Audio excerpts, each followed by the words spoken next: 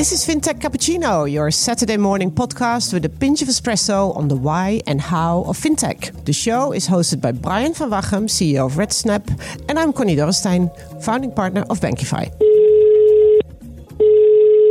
Hey, Connie. Hey, Brian. Brian, our next FinTech Cappuccino. Shall we try to cover something around crypto? Because that's really, really hot right now. And I was thinking somebody who really is standing with his feet in the mud and his money on the game. There's so much talk. Okay, sure. But what I would like is a smart person who actually can explain in plain language the wider picture.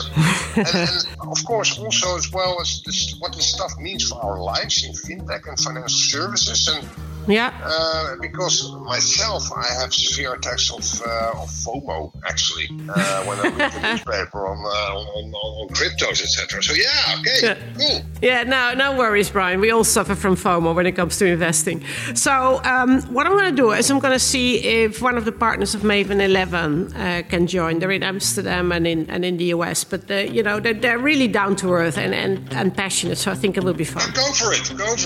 Speak to you soon. All right. Talk soon. Bye.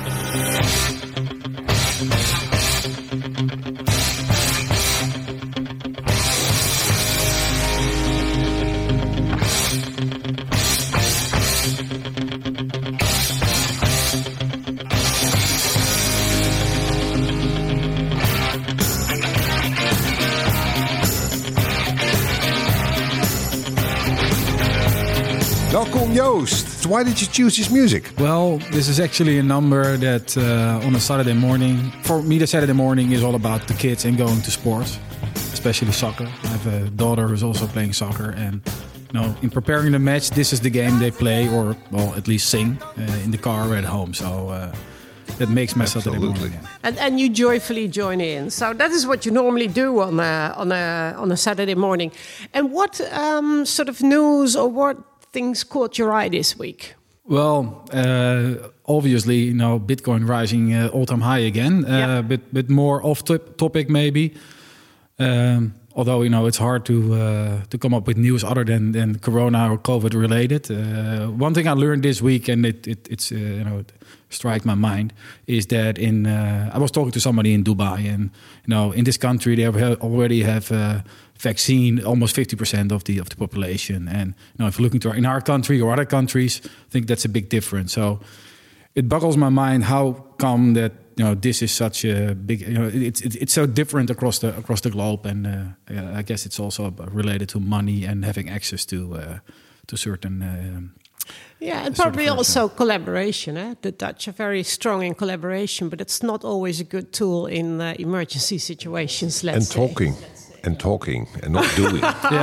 Yes. I can't explain it, but I'm not into the domain, but it just strikes me that it's so different.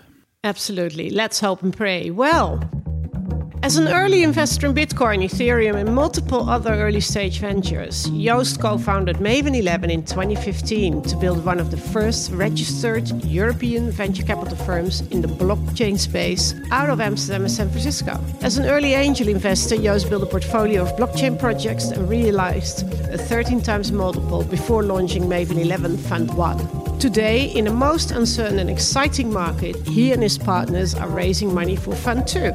Prior to Maven 11, Joost was the founder of an innovative telecom startup, Bleep, successfully sold in 2015. That was awarded Startup of the Year by The Next Web in 2013.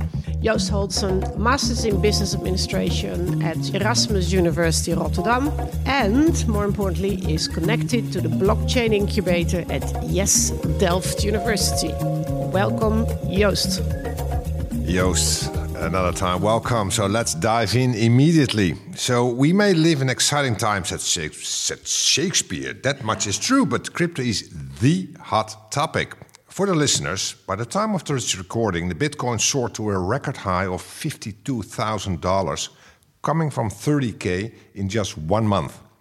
And Ethereum has a record of $2,000, coming from $1,300. So Tesla also just revealed a 1.5 billion stake in Bitcoin, and recently MasterCard and BNY Mellon started offering crypto-related services. Even JP Morgan and Citibank now predict a massive price increase of Bitcoin over the next years. So how do you, as an insider, frame the current market sentiment? A lot of things happening in our industry for sure. And I think, you have to differ between Bitcoin and such a thing like Ethereum or blockchain technology in general. But if you zoom into Bitcoin, I think the rise of Bitcoin now and the adoption by these kind of companies and institutions, I think it's related to the decrease in confidence in the current financial system, in the monetary policies that are across the globe.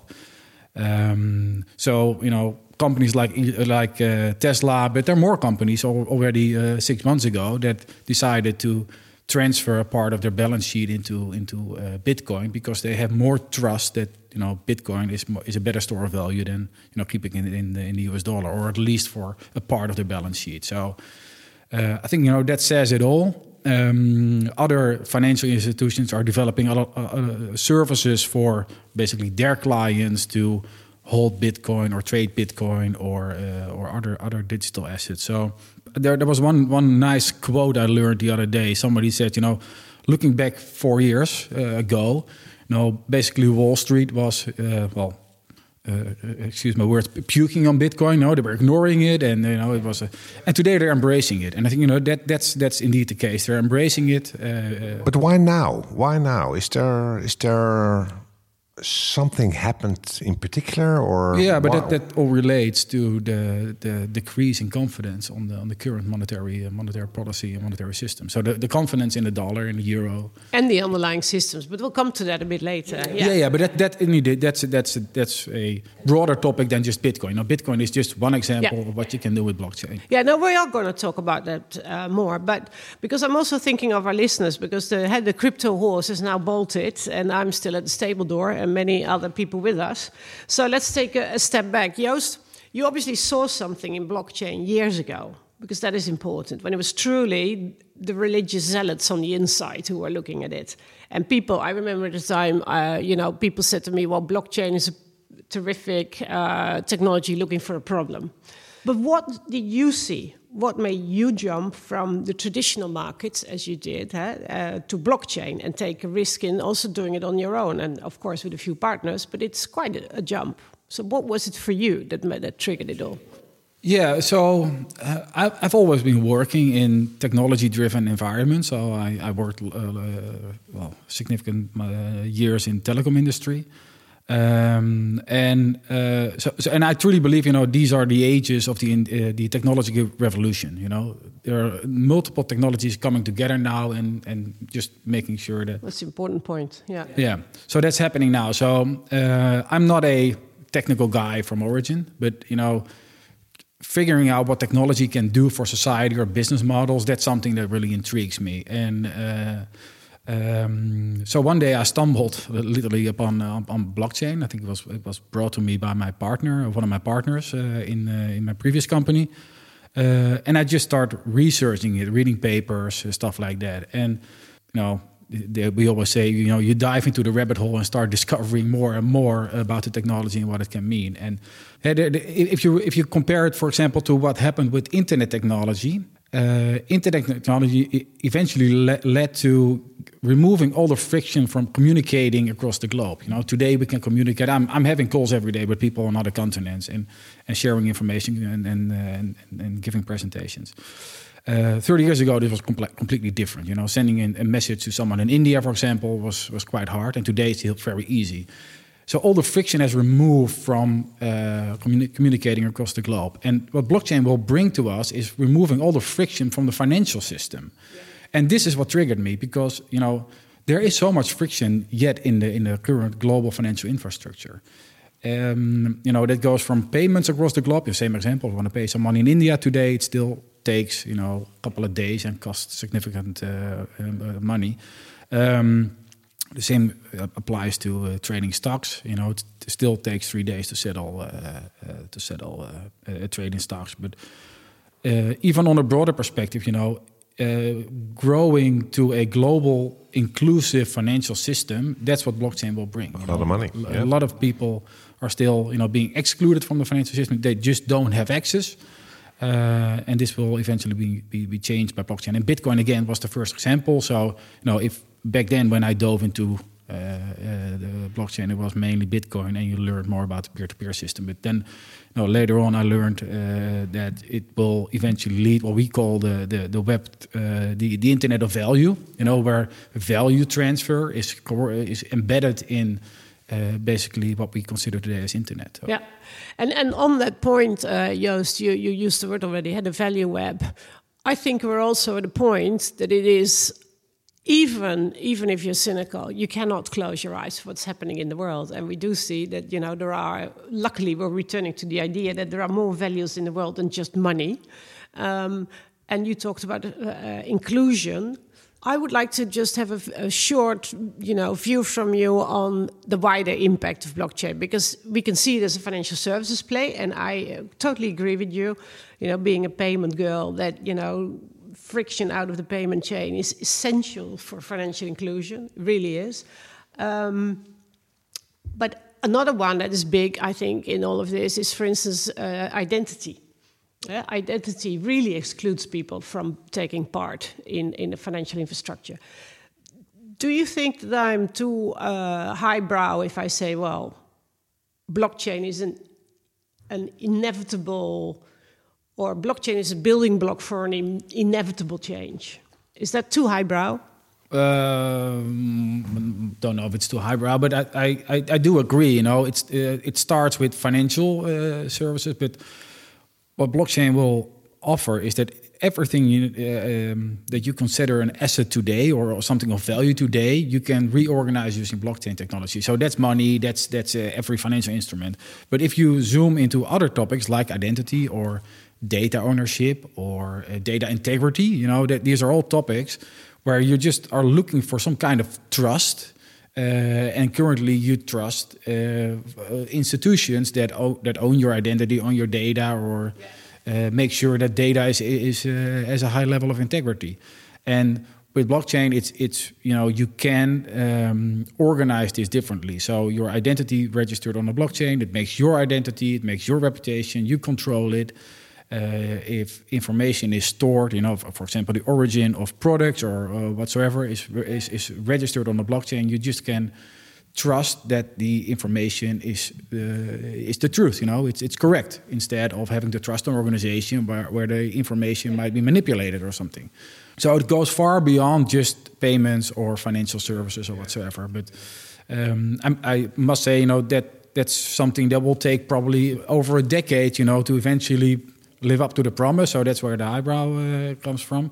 And today it's mainly happening in financial services. And for the technology to upgrade and develop, because the first technology was relatively slow. And it still is today. If you look at current open source blockchain platforms, they're still quite slow. Hey, Joost, you mentioned the internet, and people are talking about Web 3.0 nowadays. So just for the listeners, but also for me to learn, can you a little bit explain why blockchain is such a vital, well, let's call it ingredient for Web 3.0? Yeah, so what we call Web 3.0 is growing to a more user-centric version of the web, where users are more have a higher level of sovereignty compared to the internet today. So today, if you use internet, you probably use services of some big corporations, and if it's a free service, if it's a free service, you probably are the product. That's what they say. So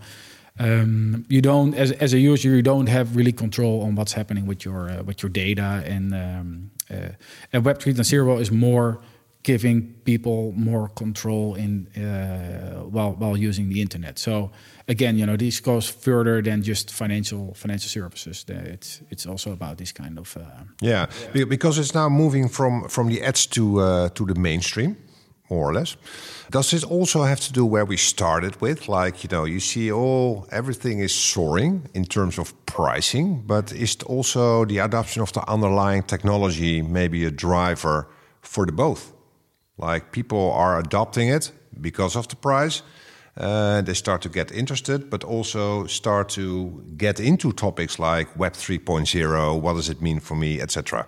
Yeah. You think there's a relation? I think today a lot of people are not thinking about Web 3.0 because that's still, well, I would say quite some time further down the road. What's happening today is that people are attracted by what's happening with prices. That's what all people are talking about. If you look at the development of the underlying technology in relation, so you should look at this as the Gartner hype cycle, right? There's this moment in time where everybody believes that a technology will change the world. We've had that in 2017, right? With the surge in cryptos and ICOs, and even listed companies changing their name to blockchain just to get whatsoever.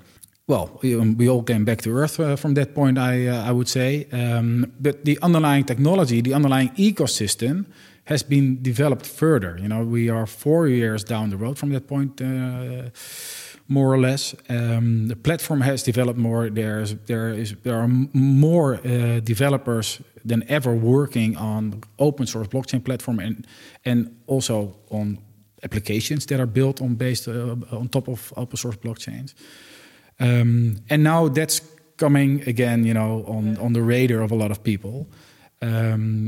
Also take into account that the governments or the broader, financial ecosystem has been embracing technology, and regulators have been working on, regulatory frameworks for digital assets and tokens and cryptos and stuff like that. That makes it, that we're 4 years down the road. The ecosystem is maturing, and it's being institutionalized now. All those ingredients, again, with this natural cycle of Bitcoin coming into a bull market again, I think that sparked the interest of a lot of people now, and that's why you see a lot of people. But would you say we're already at the point, because for me, and always sort of internet and the use of internet technology and thinking really exploded when we had the browser. Yeah. Would you say that we're already at the point where blockchain is getting its browser, so we get more massive adoption? Yeah, that's a very interesting question. So over the past 4 to 5 years, what has mainly been built is what we call infrastructure. So the protocol layers of this more digital economy. The rails and the roads, yeah. Exactly. And in that phase, it's really hard to imagine, what can you do with this technology? You just mentioned it, it's a solution looking for a problem. And we always, sometimes we use the analogy of building of constructing a building. It starts with digging a hole and putting the foundational layers in there. Yeah. And only when the top layers are being built, then people say, oh, this is how it's going to look like. Yeah. That has been happening in our industry. So often I had to explain to people, this is, imagine that this could happen. But today it's happening, and not in every domain. So, but the domain, for example, where it's happening now is what we call decentralized finance, where financial services, financial contracts are being built on top of blockchain technology. And they're, that's all about redefining capital and financial markets. And it's growing at an extremely fast pace. Yeah. And this is one example of where blockchain is showing its value and showing what you can do for it. So we have use cases now. What we have, been talking about over the past 5 years, that this could happen, and now it's happening. So, not sure if it's the browser, but at least we have examples of services that are actually being used. Yeah, and that now I'd really sort of again to frame it correctly. We now have a better understanding, thanks to you, of where sort of we sit timing-wise. I want to go back to one of our former podcast guest. You're in good company, Chris Skinner. And he wrote a blog this week, and he said, it's really interesting because we know about the three camps, and we have the religious on the left, and we have, the people who are always against everything and cynical on the right. Very little you can do for them. They're stuck in their own silo. But there's a huge middle group, and that group is widening, who say, well, we actually, maybe I trust the Bitcoin as much as a dollar if we know how we sort of, how totally unstable and unfundamental that whole system is. How would you sort of widen that group or give them a better sense of confident. So, is there anything you want to say to the curious but not always so very brave? Never stop learning and always stay curious. Especially, I just mentioned the technological revolution. You have to adapt to what's happening. So that's, I would say, always stay curious in what's happening around you. But when we start explaining what's happening in our ecosystem, I would say don't try to understand how blockchain works, because you don't know how TCP/IP works or the internet protocols. You start thinking about what it could mean to your business or to the society or to the industry. I think that's where it becomes much more easier and fun to start thinking about it. If you dive into into consensus theories and gaming theories and cryptography, it's becoming hard. So it's interesting indeed, and you can dive into it, but especially the part on the impact. Saturday evening at read. Yes, exactly. Yeah.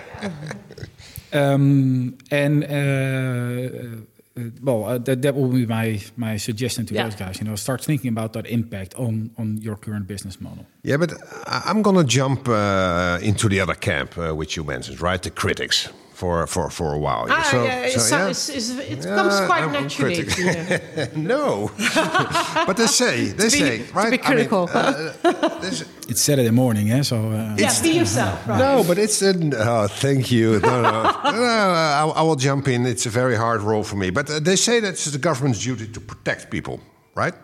And speculators dive on anything that has potential without understanding the underlying pricing or market dynamics, basically, because they don't, as you said, don't try to understand the underlying. But I mean, if you do not understand what you're investing in, that's dangerous, right? So you need to be somebody needs to protect you for that. So first question is, what's your take on the government or regulatory role on crypto? Well, in crypto, in general, I think it's really important that regulators start embracing the technology and giving it a place in the regulatory frameworks. And I already said, that's critical for mass adoption. For simple users, consumers, but also for companies, I would say. So that's a good thing. The strength about this technology is that it gives you, as an individual, the opportunity to participate. To be included in the overall global financial system, but at these stages in just buying and trading digital assets or cryptos. That's very exciting, but it's also very dangerous because these markets are not regulated yet. So you should make sure that you know what you're doing and also accept that you probably don't have all the information about what you buy. So don't take too much risks. Okay. As a non-expert, I'm also investing in crypto, but I'm not doing it with a fund. So you're running a fund. So how do you view your duty of care? I think I have to explain this in two ways. One is that we always try to explain to our investors how we see the world. We take them along with our vision. We invest in time that they, at least, try to understand what we're doing. They probably cannot, repeat it, but they learn a lot about what we're doing. So that's one. And secondly, we don't, as a fund, we don't speculate. We invest from a fundamental conviction in the projects and the companies that we believe in. That's one. And within our investment thesis, we also follow a vision on how we think blockchain technology will evolve over time. So we don't invest in things that might happen in 20 years from now. No, it should be happening today or in the near future. So that's our broader vision. And then if you look at the execution of our organization, we have people continuously searching across the globe, connected to other venture capital firms about where interesting projects are being developed or interesting founders are. And on the other hand, we have people more on the quantitative side, continuously analyzing what's happening on public blockchains and if the technology is being developed properly. So back to your question, how do we take care? We don't speculate. We take very calculated risks in very specific domains. What we think, is the right way to invest in this space. Yeah. Now it's, as we're just sitting here, and I sometimes have this sort of more philosophical view on all of it. And one question I really wanted to get your view on. I understand the Chris Skinners who say, I don't believe in the old system anymore. It is morally corrupt and broken. I actually agree with him. But the new system could also be an opportunity for Wild West. So how do I bring the two together? I hear that you say there is a place for regulation. There is a place for us on the regulatory framework. But then I say, if I don't believe in central command and control anymore, I go decentralized. The trust is carried by the system. But if we regulate that, don't we then dilute the core principles of blockchain and the web to a degree that it becomes powerless again? You know what I mean? Yeah. This is a philosophical question. Give me another cup. No, it's a good question. I think it's very philosophical. No, of course, on one hand, you have the anarchists who just say we need to have a free state and everybody should do what they can do. I think most of the people would have like to trust a certain system. And going back to this regulation perspective, when I'm interacting with people, I just want to make sure that the other side is bona fide, what they say, that there's no criminals involved whatsoever. So you need a kind of system that keeps the bad actors out, right? That's what you need. Yeah. Currently, you have the system where we have the regulators, appointing financial institutions that they have to keep the bad actors out, which, not always is the case because it's just hard to get. And we need to develop a system also in this more decentralized ecosystem where financial traffic is taking place. And you can work with this with, for example, online or reputation of people or companies that you're interacting with. So there are ways to get out of this without having a regulator, command control top down only. Exactly, yeah. You can use this technology to decentralize and to give more sovereignty to the people. You can also use it the other way around, and getting more control on people. And for example, this is how China is using it or implementing the technology today. Just making sure that they get more information about from their people or from their community. So.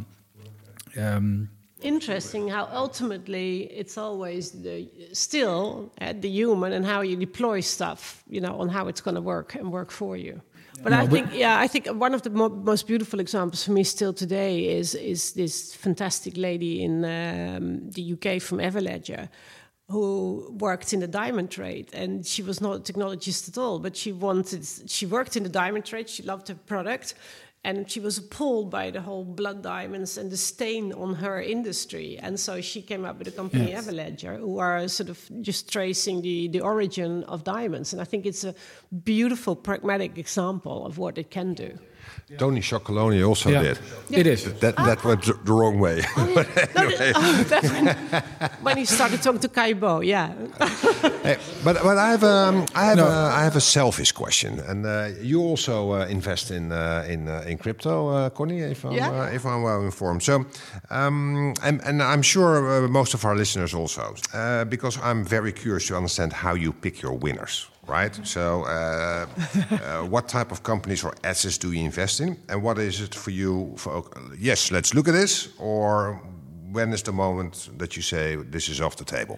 Investor alert: Joost is not giving advice right now. Yeah. Don't do this at home. And I'm not giving names, because that's difficult. So how we approach our investing is that it should fit one of our themes. Yeah? So that's one thing, and then within these themes we are.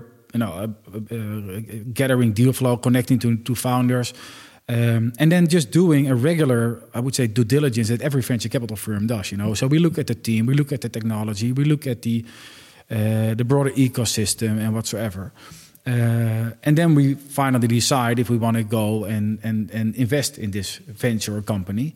And we even do it on existing digital assets or crypto that are out there. So we, you already mentioned the big names out there, Bitcoin and Ethereum, but there's a whole range of other projects out there. Too much to digest almost, and we talk to the teams over there, and just to make sure that what they're building is software that will be used eventually. And then once we invested, we keep tracking them, following them, having our regular calls with the team behind it, and then hopefully that's how VC works, is that it becomes a home run. And sometimes, the team, diverge from the planned execution. So the idea was great, but it always happens in the execution phase, right? That's where things are made or broken. So when we don't agree anymore on the execution plan, we might decide, to sell parts of our position and to abandon ship, just to sell our position or leave the company, or in case a company really becomes very valuable, we might decide to sell pieces of it. So that's. Hey, Jos, we're nearing the end, and you've got to head off to the soccer field. So let's stick with your kids for a bit. They're still sort of young. Let's say 7-10 years time. They're going to university. I always love a day in the life of game. So paint me a day in the life of your kids in 7 or 10 years' time. They're going to university and blockchain's got its browser and it's all around us. What will their Saturday look like? Well, hopefully they still go out to sport. What will it mean for? Most probably they will be using services that are much easier to use and have a lot less friction in there. They will have they have more control on their data and identity while using the web and using certain services. So will they collect study points at universities around the world, or just go wild for a bit? Yeah, I know it's hard. Well, maybe it's not about my kids, because my kids are. I think the interesting case are not my kids. I think the interesting case are the kids from a farmer in South America, for example. Yeah. Those kids will have access to a global financial infrastructure, will be able to put a digital land title that their father was owning into a liquidity pool, lending back, borrowing money, able to buy a machine to increase the efficiency of their country. I think that's where the biggest gain of the country. Not my kids, they already have a good life. The total inclusion of access to the financial system. Yeah, I think that's where the biggest change is. Well, Jos, that was a wonderfully inspiring half hour. Don't you agree, Brian? Absolutely. It was really fun, and what really gives me so much energy, your last points about these kids all over the world, and it's very exciting that we now truly are working on a global phenomenon that really offers access for all, and it is just very clearly possible. So let's embrace kids, adults, everybody. And include them. Very inclusive. Thank you, Jos. Have a wonderful day out on the field. The sun is shining. Thank you for having me.